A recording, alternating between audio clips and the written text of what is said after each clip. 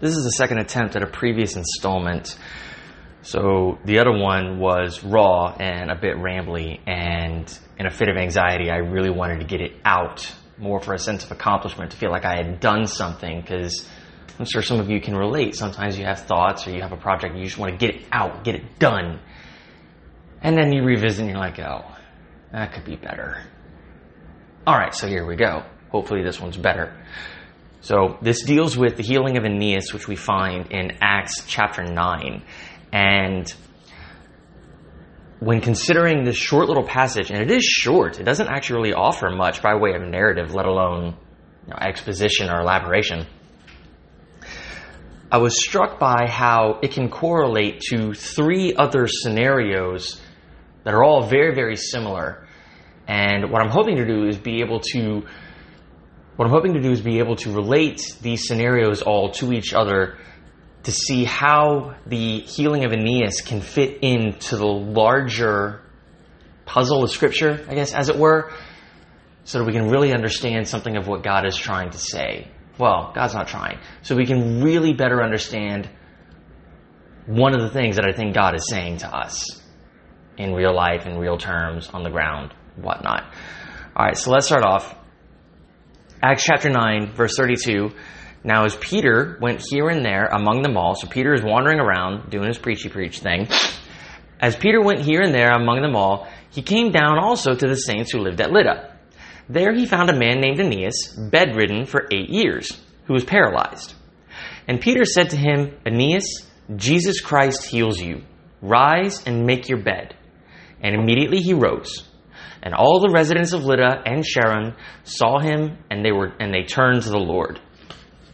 Okay, so as Pastor pointed out to me recently, interesting to note here. So Aeneas is paralyzed. It doesn't just say lame, like it says in some of the other similar situations, but it says paralyzed. And the pastor noted that for someone to be paralyzed in the first century, I guess it really isn't much different from how you get paralyzed today. You fall off of something and you break yourself. Paralyzed. Or you have a stroke. And, you get paralyzed over a quarter or half your body, something like that. So, either way, Aeneas has been rendered infirm. And I like that word infirm because it's a combination of 2 Latin roots. In, which is a negative, kind of like not, and firm, well, firm, stable, sturdy, solid, as opposed to weak or unstable or unsteady. So literally, Aeneas' body, his physical being, has been made unsturdy, incapable then of functioning. And he's told that Jesus Christ heals him, get up and make his bed. This is really similar to another situation in Acts, where a lame man is sitting at what's called the Beautiful Gate to the temple. And it struck me that the words that Peter, same dude, says to him, at least to my ears, strike a somewhat similarity with what Peter says here to Aeneas. In that situation, Peter looks at the guy and says, I don't have any silver or gold, because the dude's begging, he wants money. But Peter says, but what I do have, I give to you. In the name of Jesus Christ of Nazareth, rise and walk. And then it says, immediately his feet and ankles were made strong. So the physical thing that had rendered him immobile, lame, if you want, let's use the word paralyzed. That physical thing that had rendered him paralyzed had been made strong, sturdy, firm. So that now he is no longer infirm, but can function in this world on his own. One can then conclude that even though the narrative doesn't say it, that when Aeneas immediately rose, whatever it was physically that had rendered him infirm, whatever just had him paralyzed, unable to move, bedridden, it was made firm. It was made sturdy. And so now Aeneas can function. So, okay. Looking at my notes here, trying not to ramble too much. All right. But We know from Scripture and from experience that God doesn't heal most physical infirmities. Sorry if that was a bit of a hard switch, but that is where I'm going next. And it's true. God doesn't heal most physical infirmities. He didn't then. He doesn't now. Earlier in the Gospels, Jesus says, there were many widows in Israel at a particularly bad time during a drought and a famine. And widows can't, support themselves even in good times. That's why it sucks to be a widow.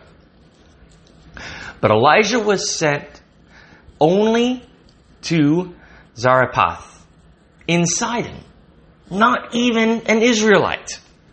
Lots of people, God's people, Israelites, needed real help surviving the circumstances of this life, and God didn't provide it. He provided it, at least recordedly, to one person, and she wasn't even part of his people. Also, there were many lepers in Israel in the time of Elisha, but none of them was cleansed, but only Naaman, the Syrian. Lots of people, God's people, were enduring disease, social ostracism, economic distress, and God didn't address these problems. He didn't heal the one thing that would have started the domino effect to possibly fix the other issues. Heal the leprosy and the things like the social ostracism, the ability to get a job, hold a job, interact with other people, provide for yourself, flourish, should ideally all start falling into place. So what gives? Why is God so stingy with his goodness? People need real help surviving this world. And all we seem to get from God oftentimes is seeming silence or indifference. And when he does heal, he heals these random people. And for what? So that people may be amazed by his power? To what end? Since we know that he isn't likely to employ it for us. At least those are some of the questions that came to my mind when I was jotting down notes somewhat fiercely yesterday. Thus a complaint against God might go. But I once heard, same pastor, that miracles are better understood as windows rather than spectacles. They're meant to be looked through, not marveled at. Well, we need to keep in mind what the purpose of life is. Westminster Shorter Catechism says that it's to glorify God and enjoy him forever. Put more logistically, the purpose of life, or how to do it, is to act justly, to love mercy, and to walk humbly with your God. It's exactly what God says he demands of us in Micah chapter 6, verse 8. So consider what may or may not be necessary to live towards this end. Glorifying God and enjoying him forever, acting justly, loving mercy, and walking humbly with God. This brings me to the second man.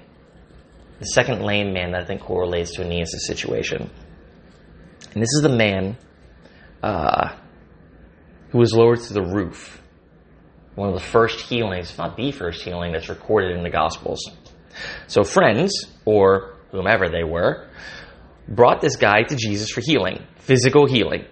Probably so that the other very, very real socioeconomic hardships of his life might have a chance to improve. Again, if you can't physically walk, you can't work, can't support himself, probably begging, might be dirty, possibly even disease-ridden. We don't know, but a lot of these things are highly likely. And Jesus says, son, your sins are forgiven you. What? Aside from being an out-of-left-field non sequitur, that's what the guy didn't come for. It's likely, I would wager, that his sin, as a category, is nowhere close to being on his mind. But his infirmity and his poverty are. A lot of us don't think about our sin. We know we're not perfect, but we don't think about our sin as a category. We just don't. It's not part of our day-to-day thinking. In good times and bad times, we don't consider that. Chances are this guy wasn't either. Because he's human. Normal. But in response to a different objection that was raised by the Pharisees who were in attendance at this, Jesus says, which is easier? So I'm asked the same thing. What's easier to heal? A leg? A bone? A stroke? A heart attack? An organ in need of transplant? a chemical or hormonal imbalance. Now, it's true, we haven't cured cancer yet, but we understand these things. We're working towards that. We can figure that out eventually. Or is it easier to heal anxiety, depression, insecurity, envy, jealousy, malice, codependency, anger, apathy, self-centeredness, self-righteousness? Aside from these being just harder aspects of the human condition to address, healing them is not as instantly verifiable to people either. You get a reputation for being angry and all of a sudden you're not, or you've actually done a lot of real work to really alter your basic mode of operation. Some people just won't see it. A lot of people won't see it soon enough. So it kind of goes back to what's easier to heal? The body or the soul? So regarding the rooftop dude, Jesus says, so that it be believed that he has the power to forgive sin and heal its causes. He does the easier thing and heals the body, which is a miracle in and of itself. Do the thing that's verifiable that people can see that should be, impossible. And it gets people thinking maybe this guy can actually help address the real problems of what it is to be human. And so this brings us to another correlation, a third one. The man at Bethesda in John chapter 5. He's desperate, living in hell for decades around so many other wretches. Sorry, my handwriting sucks. If he takes notice of these other people at all, it's probably to compete. Well, no, it is to compete with them for healing. We know that from the actual text. Or, I would wager, he only sees them as horrible reminders of his own condition. Looking around him, seeing just these ugly, scrawny, emaciated, depressed, pathetic, disease-ridden, half-living carcasses. And he knows that he's one of them. He doesn't see these people. He sees sad reflections of himself. Again, I would wager. Not to mention that in his desperation, he's come to a place that can't give him what he wants anyway. He's grasping at superstition. Jesus asks him if he wants to be well. Well, that's a seemingly ridiculous question. It's also an odd place to start this conversation. Honestly, I can't think of the conversations around any other healings beginning in this way. You want to get better? Oh, no, I'm good. So the man's response reveals how consumed he is by himself and his own situation. Go, read it. John chapter 5. But pause. I just said that this man's response reveals how consumed he is by himself and his own situation. Revisit what that situation is for a second. We do well to remember that the book of Acts and the Gospels are not stories, but are historical accounts. These are but brief details of the lives of real people, and what they experienced will never be known by many who read those accounts. But there are many throughout history, many today, many in our country, our city, our own neighborhood, our own family. Haven't done the evangelical thing and making it personal yet. Who do understand, who experience similar things.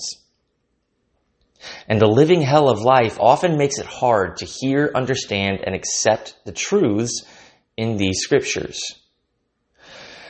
So I think I'm doing better this time than last time. I'm not rambling as much. But the thing that I really, really, really want to get across, because this is what is impacting me, and I'm trying to simply share with you what God shares with me for my sake. He shares it with me for my sake. I'm not sharing it with you for my sake. Anyway. But I'm one of those people that hasn't experienced any of this, really. Not the physical stuff. Not the poverty stuff. I don't live on 7 Mile Road in Detroit. I'm not growing up in war-torn Yemen. I'm not a survivor of ethnic cleansing.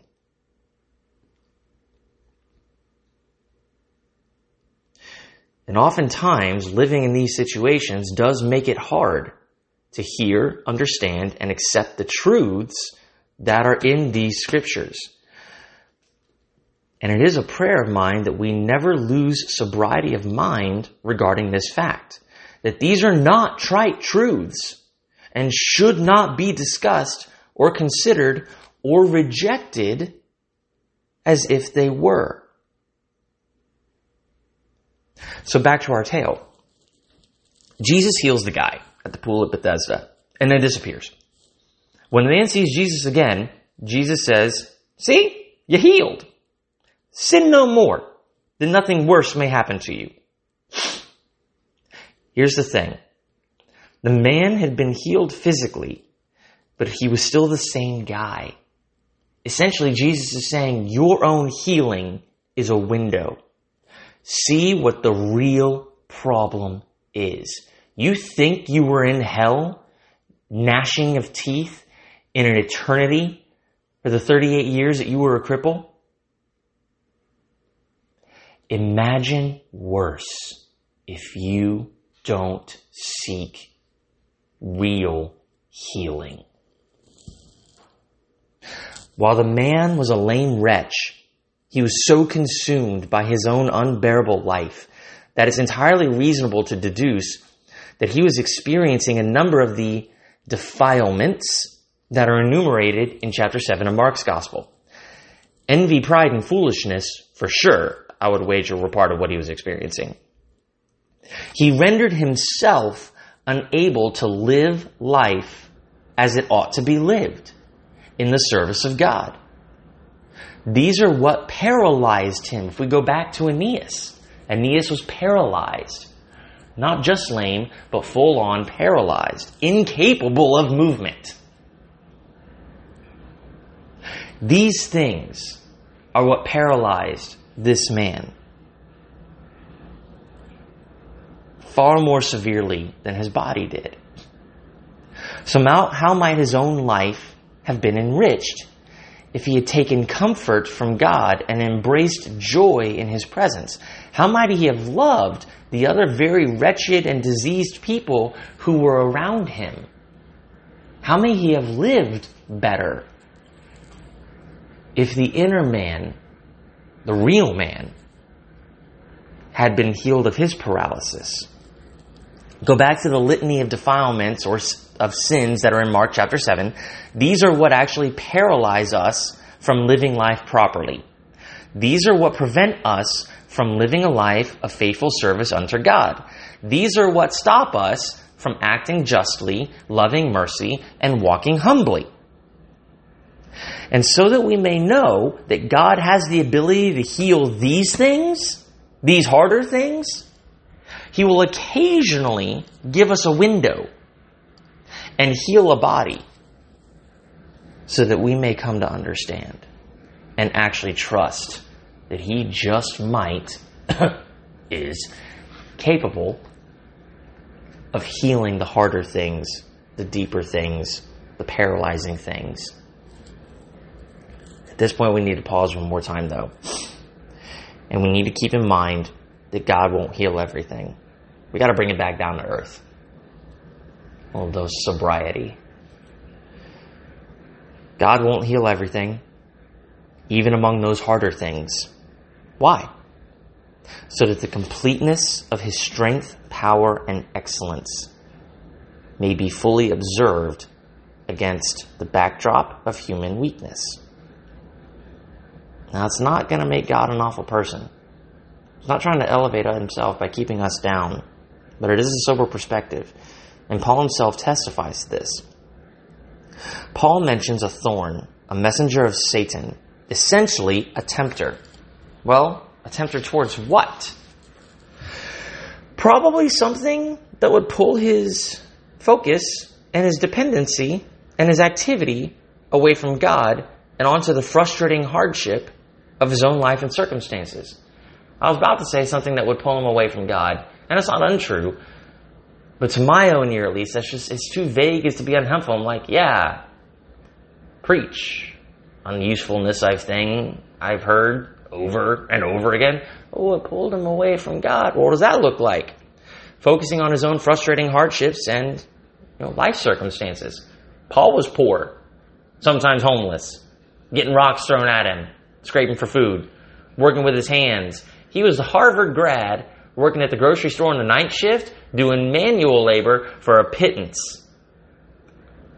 I didn't handle that well when I was in that situation, and I did it for only 10 months. Compare this with Judges chapter 3, verses 1 and 2. Why does God leave people to harass and antagonize Israel? Well, the text says so that the next generation may understand war, may understand struggle, may understand the dependent nature of human existence, and that the point of life isn't the struggle. It isn't overcoming the struggle.